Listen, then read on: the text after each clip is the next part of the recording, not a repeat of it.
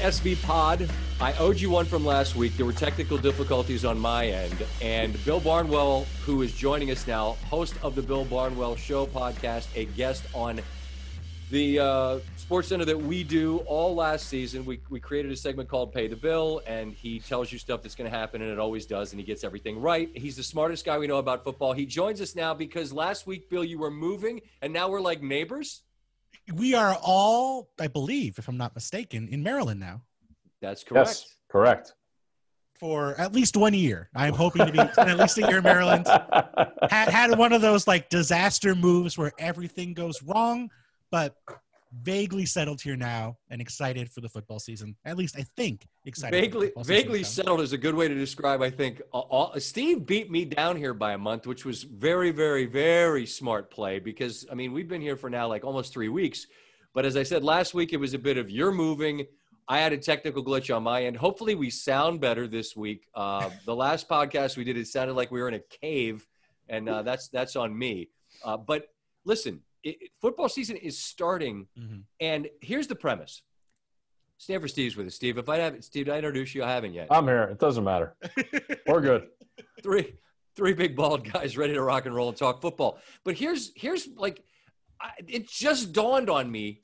It's Tuesday when we tape this.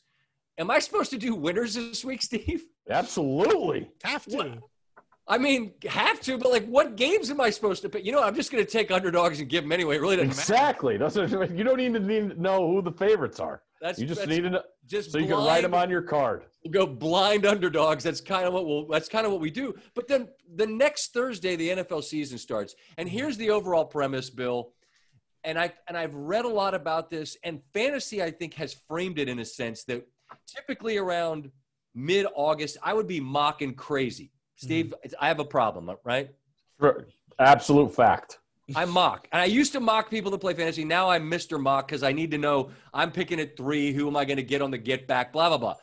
I went into one of these places where you can go to mock, and it's crickets. There's no one there. And then I read an interesting article that just talked about just how much traffic's down. And it feels, Bill, that this football season, more than any I can ever recall in my life, with the absence of preseason games and all the stuff that's going on with COVID-19, it feels like we are as in the dark and as blind as we've ever been. Do you feel the same, or do you have a different viewpoint? Okay. First thing I want to say, let's take it a step backwards. Please. Can we talk about when you said, I went into one of those places where you mock? Like, that's nothing sounds, that sounds like something you would do in Times Square in 1976. That is some poor guy with a mop. No, yes. It's not like that. It's not like that. You know what I'm talking about. Like of course. Like this fantasy calculator. That's the one that had the best because you could go in there and you'd actually mock with other human beings. And then there'd always be some guy that was either liquored up or just wanted to ruin it who'd take a kicker in the first round. And it would be like, oh, you, don't do that. I just waited for 20 minutes to get in this mock room. But I went there, and there's no one in those places where you typically mocked. And I wonder what that says. Yeah, I mean, I feel like it's a combination of things, right? I mean, I think first and foremost, you start with where fantasy leagues come from. You're interacting with your friends. You're in offices typically. None of that's happening. I don't know about you guys. You guys have been going to the office because you're professionals, but I've been pretty much in my apartment doing nothing for the past. I've been working, but I have not left my apartment very much for the past 6 months. I haven't traveled. I haven't gone hang out with my friends very often. You know, had some socially distant hangouts here and there, but I'm trying to obey the rules. And so there's not those sort of natural interactions where you start your fantasy football season. And then I think, you know, based on what's happened in other sports, based on how scattered and how unique and how different the schedule has been, I mean, there's not that sort of natural rhythm of, okay, you know, baseball trade deadline has passed. You know, the NBA and the NHL aren't going on. Soccer's not going on. I need something to entertain myself. Oh, hey, here's, you know, it's late July. Here's fantasy football time. Right. Let me get started on that. And so I think there's been that distraction. And then I think just, you know, would you want to play fantasy football in a season where maybe the season might not happen or might not happen as constructed? There might be a 6-week season. I think there's so many, you know, leagues that have had a steady thing going on for years and years where they're sitting here saying, do I really want to put in $100 to play in this league when it might be a 6-week season and I might lose because of that? Bill, I'm in $100,000 league. Okay, $100. I'm in a $100,000 league. Okay, so there's a joke behind that. I told my wife, I'll give you the Cliff's Notes. I told my wife I was in a $100,000 league, and because my wife will believe what I tell her, she took it. She says I'm a concrete thinker, so she thought I was in a $100,000 fantasy league, and she became so irate, just like, oh, I'm going shopping. I don't even want anything. $100,000 league. But your point is entirely understood that maybe you don't want to invest the time or the money. But I think the point that makes the most sense to me is that we are creatures of habit, and we are used to the rhythms of summer. And maybe like our family we go to the same beach town, this little town called Bethany Beach in Delaware, and maybe you head north to Dewey. Stanford Steve's now a big time fixture on the Dewey scene. Oh, really? But well, I mean, everywhere he goes, he's a popular guy. But I think good place. You go there in July, and then it's August, and you start playing preseason games. You start thinking about this. But now, obviously, the rhythm of life is thrown off. You have you have postseason NBA and NHL games going on, quadruple headers in the middle of July into August, rather. And it's like, I think people's brains are in a different place. And then I think we trick ourselves, Bill, into thinking that in normal years, we have access to information because we see a preseason game and we decide, ooh, man, that Zach Moss guy, I got to pick him up. Because we see him against the twos in like the second preseason game, and we have decided that he is the next Frank Gore. He is going to be the guy. Well, maybe he is, maybe he's not. But we have no access to any of that information. But maybe, Bill, we tricked ourselves in the past into thinking we knew things that we didn't know. Yeah, I think that's the general takeaway I would have from seeing people who are confused as to what's happening or skeptical of what's happening. That's great. And I think that's smart to feel that way, but we should realistically feel that way every year. I mean, I was talking with you about this a little bit. Think about this time last year. We were sitting here projecting the NFL season, and certainly I didn't get everything right, and no one does, but the hot, sort of in the public, the hot prospects for MVP were Mitch Trubisky and Baker Mayfield. And no disrespect to those players, they did not come close to winning the MVP in 2019. Winning. Yeah, every sort of big picture study we have on whether it's fantasy football, whether it's the draft, whether it's projecting team performance from season to season, we're not any good at any of this stuff. We're we're bad. We're bad at every single element of it. I mean, think about that 2018 quarterback class. Let's say you took my dog, Banky, who's a very good dog, who I think is licking some kind of peanut butter thing as I speak. Let's say you put 5 treats in front of her and said, hey, walk towards the treat you think is going to be the best quarterback in the 2018 draft class. And you had 5 treats out there for Baker Mayfield, Sam Darnold, Josh Allen, Josh Rosen, and Lamar Jackson, the last of whom, by the way, won the Heisman Trophy and was the best quarterback of that bunch in college football. Maggie might have chosen Lamar Jackson first, might have chosen Lamar Jackson second, third, or fourth. NFL scouts, this billion-dollar enterprise we have built with experts from networks and from teams and former coaches, they all combined to choose the other 4 quarterbacks before the guy who won MVP last season. So, I think we have a level of certainty about the NFL and about sports in general, but I think particularly about the NFL heading into a season that is totally unearned and totally unwarranted. And one of the best things you can do typically if you're trying to win money in the NFL or project things in the NFL is to go against that grain and figure out what actually translates from year to year. But I think we're sort of recognizing in this very unique set of circumstances that we have no idea what's going to happen in this upcoming NFL season. If you looked at things that you might like, all right, say you had the list, you talked about making all these preseason predictions, but sure, you definitely have certain things that you do feel better about, right? I mean, coming into a season? Sure. I think Patrick Mahomes is going to be a very good quarterback in 2020. Thanks, Bill. I'll start Bill Barnwell, ladies and gentlemen. Right. Perfect. Hot take, Bill. Perfect. Okay. Here, because I actually wanted to start there because obviously, nothing could be there's no negative to be said about Mahomes right now and the way the Chiefs are. And, everybody right around this time of year, you know that they have that offensive firepower more than maybe some teams in the past. So they even get more of the benefit of the doubt. But when you look at this, like Edwards-Helaire is going in the first round of fantasy drafts. I know they lost one of the linemen, right? Because the doctor guy. Dr. Laurent Duvernay-Tardif. Duvernay, yes. Yeah, Tardif, that's right. Impressive so, dude. he's gone.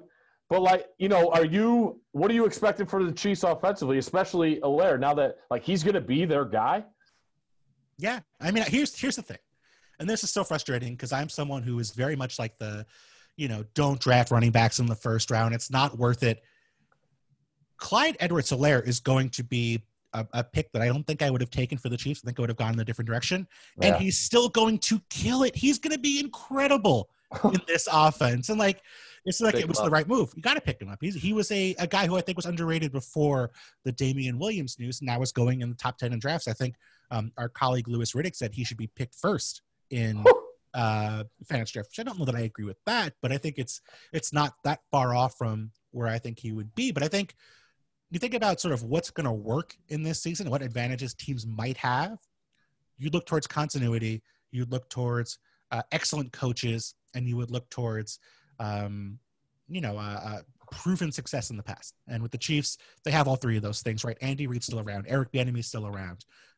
They have continuity outside of losing their two guards. They are set at tackle, great tackle combination, great line in general, great coaching staff for the line, and great receivers. So, I mean, at the end of the day, you can't bet on anybody in terms of being a total lot to succeed. Patrick Mahomes could get hurt and they could be a mess. But overall, if you had to pick anybody, you'd start there. And I think what's interesting about Edwards-Helaire is and I don't know if this is a one-off year or if it's just I've never remembered this many situations like this. And I probably forgot some. But you're talking about teams like the Colts take Taylor from Wisconsin. They've got Mack, among others, in the backfield. The Bills take Moss. They've got Singletary, among others, in the backfield. The Rams, who paid Gurley $1 billion 2 summers ago, now Cam Akers is apparently their starter. The Ravens draft Dobbins out of Ohio State. Ingram is the incumbent, but Harbaugh on Tuesday said, look, this guy's going to have a role, maybe a significant one. In Detroit, is it Swift or Kerryon Johnson who can't stay healthy? The Redskins, obviously, Geis had a bunch of off-field issues. He's gone. They picked a guy up from Memphis, Gibson, who there's a little bit of chatter about him. I don't think he's not perceived to be a starter. But I guess Love. Well, you got him from Stanford here. They picked him up a couple years ago. But what I'm saying is all of these names, and I could say Dillon with Green Bay, but I don't think anyone thinks he's supplanting Jones or Williams, who's had a nice role with him. Goal line, touchdown gobbler. You got to watch out for those guys. You're right. But in big legs. Are all these rookies, in your estimation, Bill, in line to become guys this season?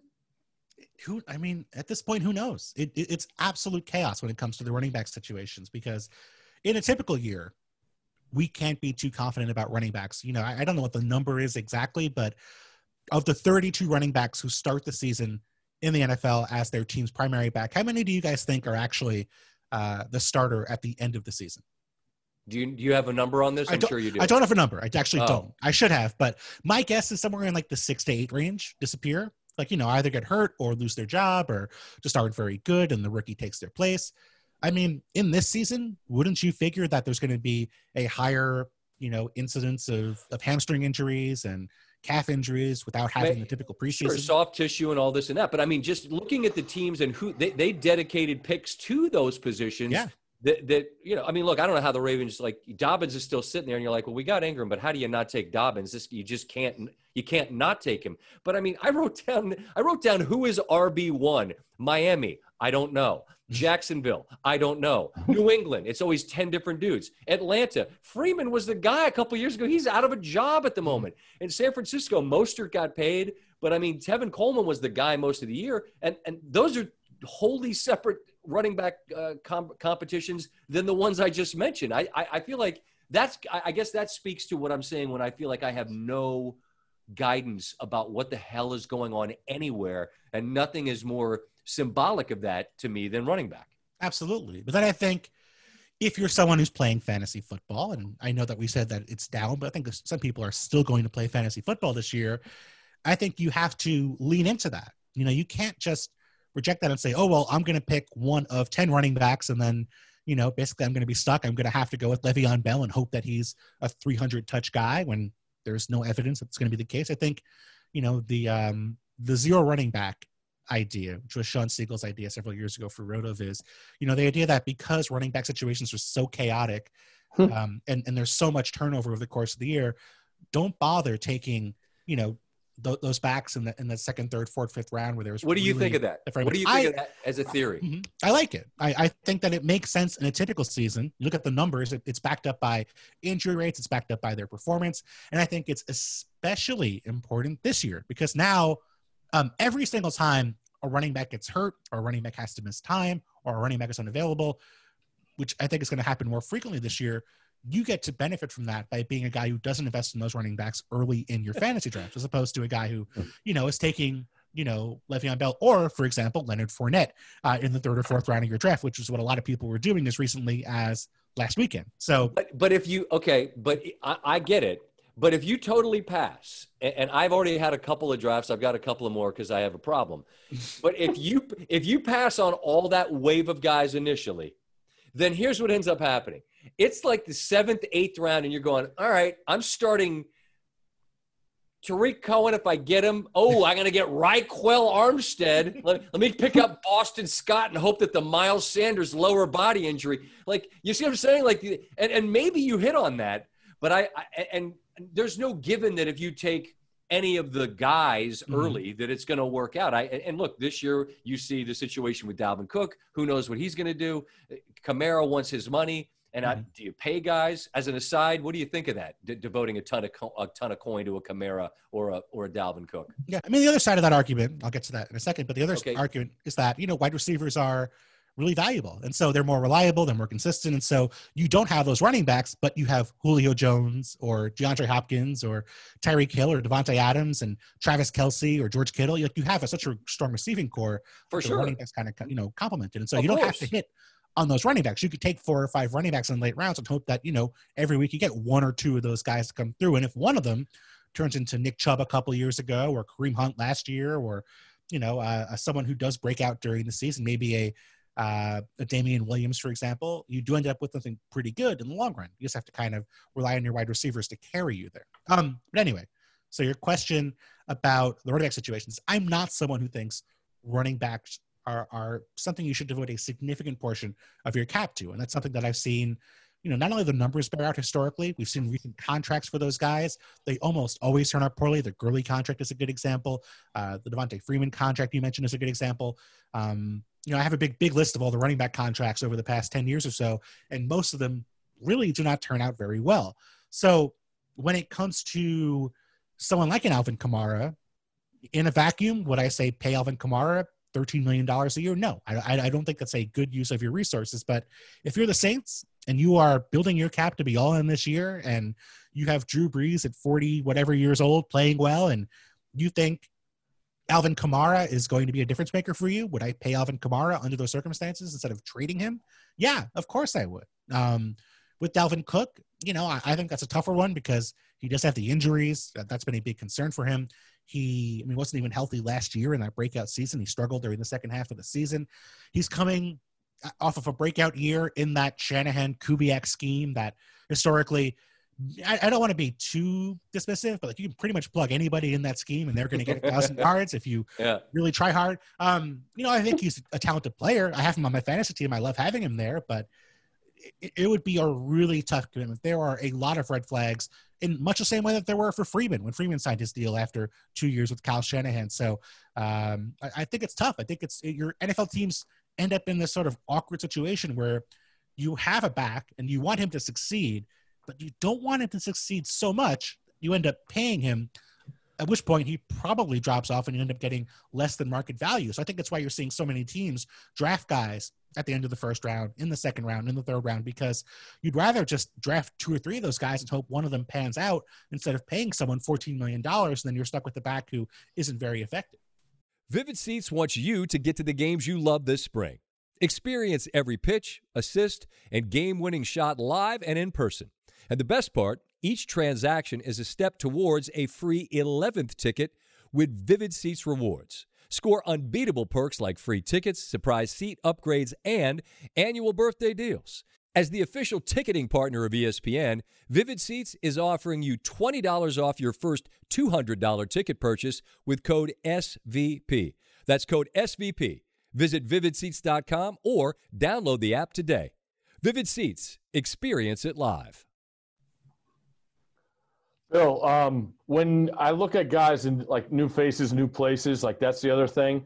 What do you see about Josh Allen in Buffalo getting a couple more toys to play with? What do you? I mean, like when we look at a big picture, fantasy-wise, obviously, he rushes a lot of touchdowns from the quarterback position. Which you already is a plus. had Cole. You already had Cole Beasley, Steve. Yeah, I know. Cole Beasley has his own scent at CVS. Everyone, he does. That's a Russillo joke. Shout out Russillo.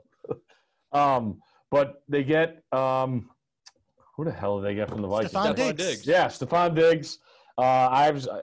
To go from there. What do you expect? I mean, their over/under is 9 wins too. Like they're going to have to be way better on offense. And I know the Patriots don't have Brady. I want to talk about him in a little bit.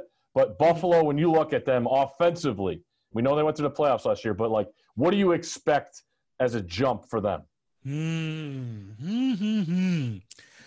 I don't want to get in trouble with Bills fans on the internet. I'm going to start my statement by prefacing with that. I will say that I think Josh Allen did make strides last year. Watching him play, I went back and I watched 5 and 6 of those games. He was a pretty good decision maker. He was someone who put the ball typically to the right receiver.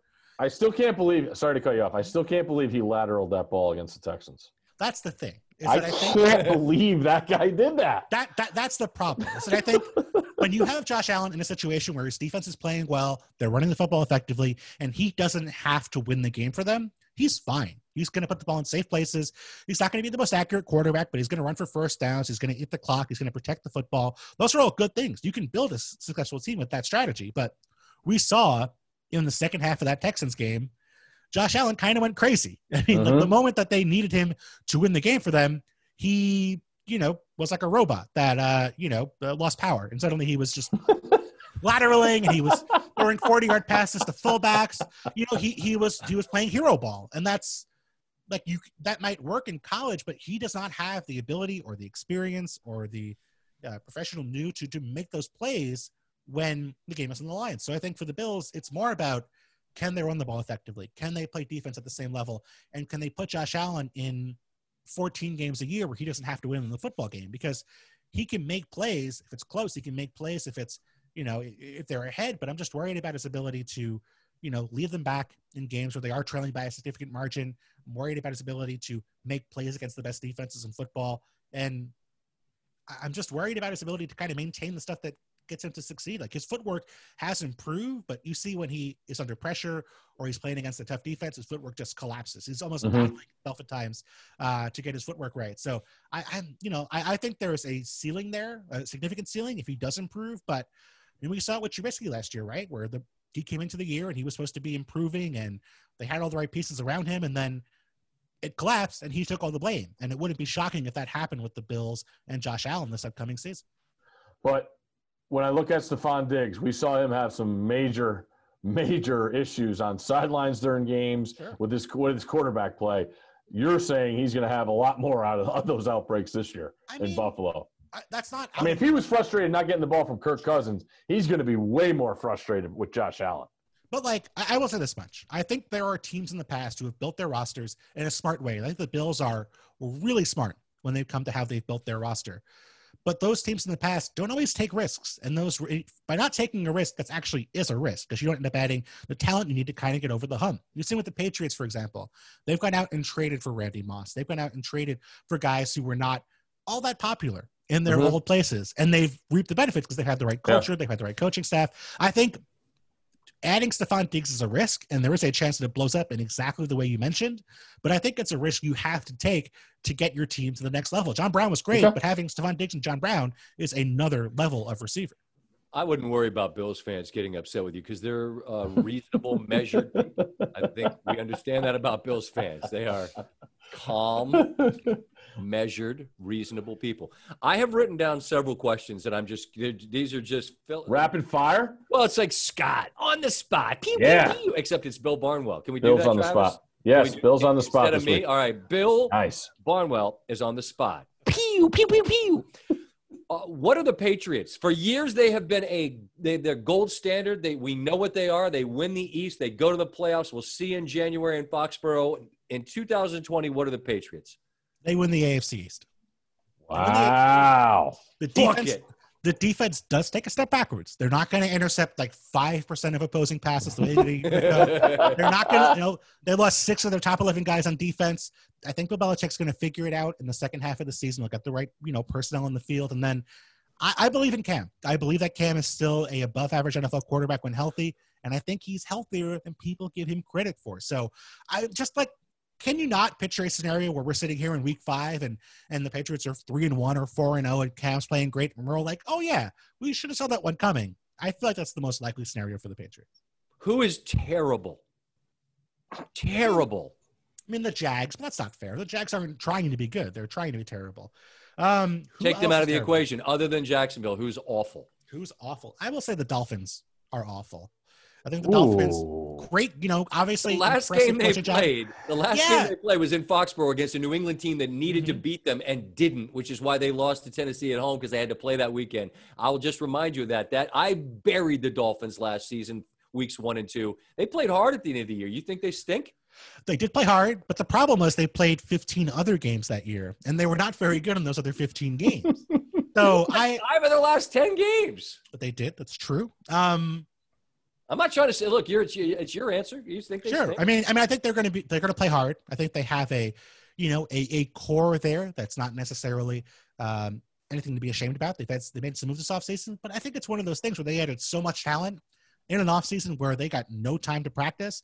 There's going to be a lot of growing pains with this team. And I think it's going to be a situation where we could see 3 quarterbacks play because we have guys getting hurt. We could see them, at odds with each other. I think the offensive line is still a major, major, major problem. I think they are a team that I'm more excited about in 2021 than I am in 2020. Last one. I have more questions, but this was just the end of. I have a couple too. Okay, go for it. Bill Barnwell on the spot. Pew pew. Best team in the AFC South is who? I'm not excited about any of these teams. Are you guys? No, that's why I'm asking. I think they're all. I like okay. Houston. You like Houston? Oh, I'm not with you on Houston, Steve. I know you are. Everybody. It's easy to bag on Bill O'Brien. Do you know what their over/under is for the season? Yeah, low. 7.5. I think. 7.5. Yeah. How many times has a 10-6 team brought back a top 10 quarterback and had an over/under of 7.5? That's why I like it. That's why you like it. Okay, that's I think that's value. Reasonable. That's true. It could be value. They are, I don't think, a very good football team. They're like the Romo Cowboys, where they need like 8 or 9 guys to stay healthy, and those 8 or 9 guys never are ever healthy at the same time for more than like 6 games. If they can do it, that'll work out great. But I'm skeptical they're going to keep those guys healthy. I would say the Colts almost by default, because I still have some faith in Phillip Rivers. I think that behind the right line with the right pieces, I think that offense could be pretty good. I don't know about the defense, but I think 9-7 probably wins this division, and I could see the Colts being the first team to get there. All right, I got a couple. Is there any way Lamar has a better year statistically than he did last year? Yes. Not likely, but I should say, what do you expect? I expect a little less as a rusher. I expect more passes that are not quite as efficient. I'm a little worried about him getting hurt, although I think he's a genius when it comes to avoiding big hits. He is never getting hit. So I'm not, concerned in the same way that I'd be concerned about Andrew Luck or somebody, but I think he's going to have to pass more frequently. I think he's going to be effective passing the ball, but not necessarily a dominant quarterback throwing the football. But if he's great as a passer, he could be more productive because, your average pass is going to add 8 yards per play as opposed to even 6 yards as a runner. When you look at the numbers for Tampa, and obviously the hype that comes with Gronk and Brady, do you think the hype is is deserved? Is it too much? Is it too less? When you look at your numbers and projections, what do you see about that offense? I mean, we know we got that Mike Evans. We got all those guys. What do you expect from the Buccaneers offensively? I'm optimistic. I'm very optimistic about this team in general, especially, honestly, on the defensive side of the ball more than on the offensive side of the ball. This is a team that quietly, by DVOA, the Football Outsiders nerd stat, which I love, they were the 5th best defense in football by DVOA. And they were like 31st in terms of points per game. And that's because Jameis Winston threw 7 pick sixes. They had the worst average starting field position in football because of those interceptions. And they faced the most possessions in all of football because their offense either scored or turned the ball over pretty much immediately, which is a way to get 190 drives against you on defense. So when you strip all that out, they were actually a really good defense a year ago. They bring everybody back pretty much from last season. And then you're adding Tom Brady, who, for whatever strengths or weaknesses Tom Brady has in his 40s, he's not going to turn the ball over 30 times. So you're going to be able to have that defense play 160 drives as opposed to 190 drives. So I figure if the offense is good, that's not to be great. If it's just, 10th or 12th in the league, this is probably a 10 or 11 win football team. So to me, I think I don't think the offense is going to be great. I think the numbers are going to come down because they're not going to have as many possessions. Tom Brady's not going to be chucking it downfield. But I think overall, this is still a 10 or 11 win football team to me. Hey, it's Kaylee Cuoco for Priceline. Ready to go to your happy place for a happy price? Well, why didn't you say so? Just download the Priceline app right now and save up to 60% on hotels. So whether it's Cousin Kevin's Kazoo Concert in Kansas City, go Kevin, or Becky's Bachelorette Bash in Bermuda, you never have to miss a trip ever again. So download the Priceline app today. Your savings are waiting. Go to your happy place for a happy price. Go to your happy price, Priceline. Who are your top 3 Bill Barnwell power rankings fantasy defenses this year? I was not prepared for fantasy defense questions. I have to. I had to give you something. I'm just gonna say this: if you're asking for like individual defensive player picks after this, No. I will not do that to you. I'm probably gonna disconnect. So I don't have an answer. Top three sacks, picks. You know that? Yeah, I'm thinking. I would say probably I would still go Steelers. Number 1, they're going to take a step backwards. They can't be as good as they were a year ago, but just so much young talent. The pass rush should still be really good. I think they're going to be in much better shape. I would say after that, maybe the Bills second. They're going to play slow. They're going to get they're going to get more takeaways than they did a year ago. And I would say maybe Niners third. Again, I think they're not going to play fast. Great pass rush. That's kind of the stuff you can rely upon. You can't really rely upon interceptions and takeaways happening all that frequently, but sacks and sack rate and pass pressure are pretty consistent, or more consistent at least, from year to year. So I think I have a little more faith in those teams getting home than maybe some of the other teams. Who's best team in the NFC? San Francisco? No. Who is it? The best team in the NFC, and this is not designed to draw attention, but it is my honest opinion, it is the Dallas Cowboys. I agree. It is not going to be fun if you're someone who dislikes the Cowboys this year. I feel like they are absolutely set to be a 13-win team this year. Woo-hoo! 13. Well, how much? I love it. How much of that what they did up front on defense? It helps. I mean, obviously losing Gerald McCoy did not help matters, but that's true. I love what they added on defense. I think this is going to be the best offense in football. I think better than the Chiefs. I think that there's that much upside here. And hot takes. I mean, they were number 2 in DVOA last year. I mean, they were really good last year, let alone this year. So, things always seem to go wrong with the Cowboys at one point or another. But I think this is going to be, like I said, if not maybe a 12-win team, but in the 12-13 win range for me. Wow. So hot takes with Bill there at the end. And that no for San Francisco was quick. That was new. Well, they got a lot of injuries. They got a lot of injuries. I think they're going to be good, but I mean, this is a team that last year I came out and I said, this is the team I think is most likely to take a leap, most likely team in the league to improve. I had them as a playoff team in April. I mean, I'm optimistic on the Niners. I think there's a lot to like there, but right. And there's a difference between not saying that they're the best in the NFC. You didn't say they're poop. You didn't say that. You just said that you like Dallas better, and that's fine. All right, so I feel like you've given us some of the flavor of where we are. People are drafting. I'm not asking you for fantasy rankings because no one cares. Actually, they probably do care a lot, but I would never do that to you. But I do want to know this because you alluded to it. You play fantasy football, yes? Sure, of course. Do you often win? In my home league with my friends, I am the Buffalo Bills of my league. I won one title, but I've made it to the finals like 7 times, and I've won once in the finals in the last. Now, and in that league, are the other people just buddies, or are these people like you who are sort of in the profession and would be expected to be able to deal with you and battle with you in terms of your intelligence? I don't know about intelligence, but certainly football IQ. Time wasted thinking about football. Certainly, I am number one. Now, this is just random people from college and people who people know from college. So how much fun must it be, Steve, if you get to be able to the guy to go, hey, you know that guy Barnwell, Mr. 8 billion words on the NFL and all this math in his head? Yeah, I kicked his ass. And you know what the frustrating thing is? What? It's not even like I get to the finals and I lose like narrowly. I get stomped every year. It's better that way.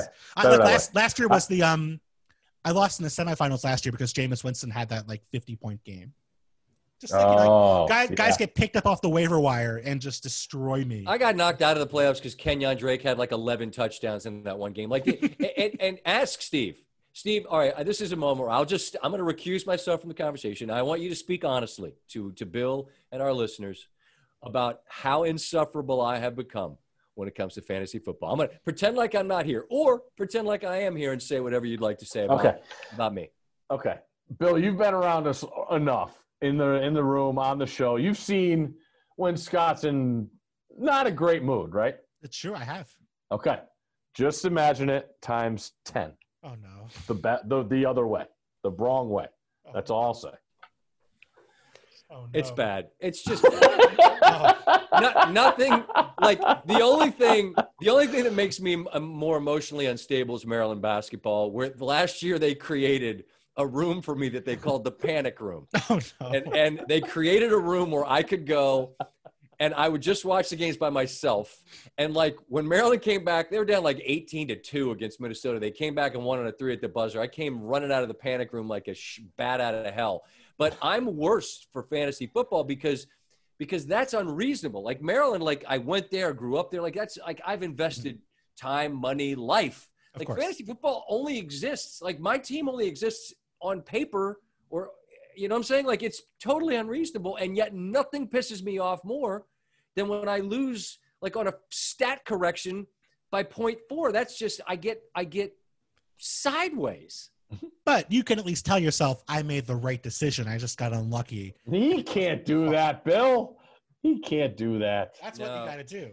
I'm not good at that because you just want to be right. Like, I mean, and when I give out picks on like winners, the segment, I just want to be right. Because when you're wrong, you just get heckled unmercifully. Mm-hmm. And even, by the way, if you're right more than you're wrong, a couple of years ago, Steve hit like 70% with his gambling picks. And all he got was from people on the internet for the 30% that he lost. Like, it's just insane the crap you deal with from people when you say something that ends up not being right. And so I think ultimately, really what it comes down to is you just want to be right, don't you? Of course, 100%. And it's funny because like I said a minute ago, I picked the Niners to make the playoffs in April, tweeted it out, article in August. Hey, these are all the reasons Niners are going to improve. I think they're a playoff team if things break right for them. Nobody cared. Nobody paid attention. No one brought it up in December. Hey, that guy's kind of smart. I picked the Chiefs to win the Super Bowl. Or sorry, I picked the Chiefs to lose the Super Bowl. Like 25 people pointed it out that night. Like this idiot wrote 8,000 words about and it's like that game came down to 2 plays. Of course it did. It's Tyreek Hill or they lose. I mean, it's 3rd and 15 or else they punt and they lose the game. And it's like, okay. I'm going to get stuff wrong. That's fine. I got no concern. I just find it funny that like for every person who might recognize that I got something right, at least 10 people will notice I got something wrong. But that's why we have a segment called Pay the Bill where we point out week after week after week. And we give you plenty of chance. Like you said, it's taped. We put it out there into the ether, and you're either right or you're wrong. And you were right an astounding percentage of the time, which is why I want to close with this. Mm-hmm. And you can pass. You don't have to answer this, but I really want to know. He's not passing. You bet. Do I bet? Unfortunately, yes. Sometimes I do. Okay. Well, there's no way, like you say, unfortunately, like there's no way you're not up. And no one can be up. But if anyone could be up, I'd say you'd be up because I feel like like sharp has become this word. Like it used to actually mean something. People talk about the sharp side. And now it's been co-opted by gambling Twitter and people that are in the space that don't really know what it is. But you are a sharp opinionist on football because you know more than most, but it's hard as hell to win betting, isn't it? Oh, there's no way, at least on like betting games from week to week, which I don't typically do because I was not living in a place where gambling was legal until. Oh, come on. You can find a guy. I- Smoking weed isn't legal either, but everyone had a guy. Did I ever tell you about the guy? Did I tell you about the guy who like slipped a note under my door when I lived in Vegas? No. No. Well, let me tell. So when I lived in Vegas, I lived on the Strip, and I happened to do a podcast at the time with my boss, Bill Simmons. And I mentioned I was living in Vegas, I didn't say where I was living, but I was living on the Strip somewhere. And the guy slipped a note under my door the next day. And again, this is like an apartment building, where you have to like swipe a fob to get to that floor in the elevator. Like he clearly went out of his way to slip this note under my door. And he said, "Listen, I'm happy to book your action with Novig," which is probably telling how little he thought of my betting skills, which might have been time. But he said, "I'll book your action with Novig, but there's 2 rules. Number 1, I can move the line by a half point in either direction. And number 2, and I still to this day do not understand why this is the case," he said, "you cannot bet on Notre Dame." But why? Is he a religious man? Is he a Notre Dame fan? Does he have too much action on Notre Dame already? I wanted to reply just to get the answer to that question, but I was. How would you have replied? What would you have done? Just left it, like filled it out and put it back in the hall? Like how would you have known where to put it? I wish there was an answer. That's what I would have done, is just put it underneath my door and just hope for the best. But so juice-free action, but nothing on the Irish. Nothing on the Irish, and a half point in either direction. So sounds like Gottlieb. You can't mess with half points. I mean, because that's yeah. So you bet, and then he changes the line. Yes, you're getting 7, and he makes it 6.5. No, like what kind of Hey, whoever you are, sir, you're listening. You're probably listening because it's a Bill Barnwell podcast. What kind of nonsense is this? Did you ever place a bet with him? Of course not. I was living above the Aria. I wasn't gonna go place a bet with some random dude. It was great. All right. Because I mean, it's hard to win. It's hard to be right. And whether it's fantasy or whether it's an article that you write about who's going to win or who's going to take the step forward, it feels like, and I've said this forever, and I try not to repeat myself, but God knows when it comes to the NFL, I certainly do. No one knows anything.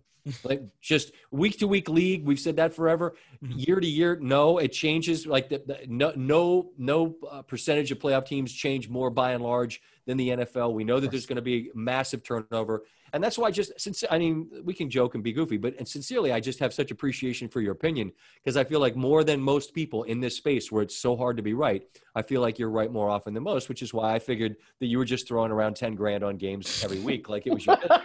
And if you weren't, why weren't you? And if you want to, then maybe you just, get at me. I know some people that know some people. Maybe we'll start moving some lines offshore. Well, now that you're not in that $100,000 league, I feel like we have a lot of liquidity to go through here. So yeah, but I'm in 4 different leagues that are probably all like 25 to 30A. So it's like probably like at $1.25.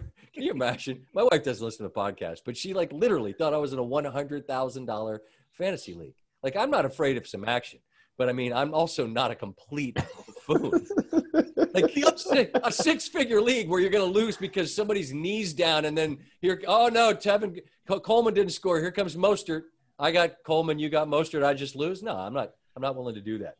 Last song on the way out. Are you excited, Bill, for football and to the same level of sort of excitement and enthusiasm and intrigue as you would be in a normal year, where I feel like it occupies my thoughts to an unreasonable level? Do you have the same kind of a feeling as you typically have? I wouldn't say the same, but I am really excited. I am absolutely excited because there's not a lot going on in my apartment. There's a little bit of sports here and there. Some reading is going on. That's nice. Hanging out with the person I live with, that's also very good. I like my dog, but having football is nice. Having that routine, having that schedule of, okay, this is what I'm doing on this day is much appreciated. I've had nothing to do for the past 6 months. It's been very boring.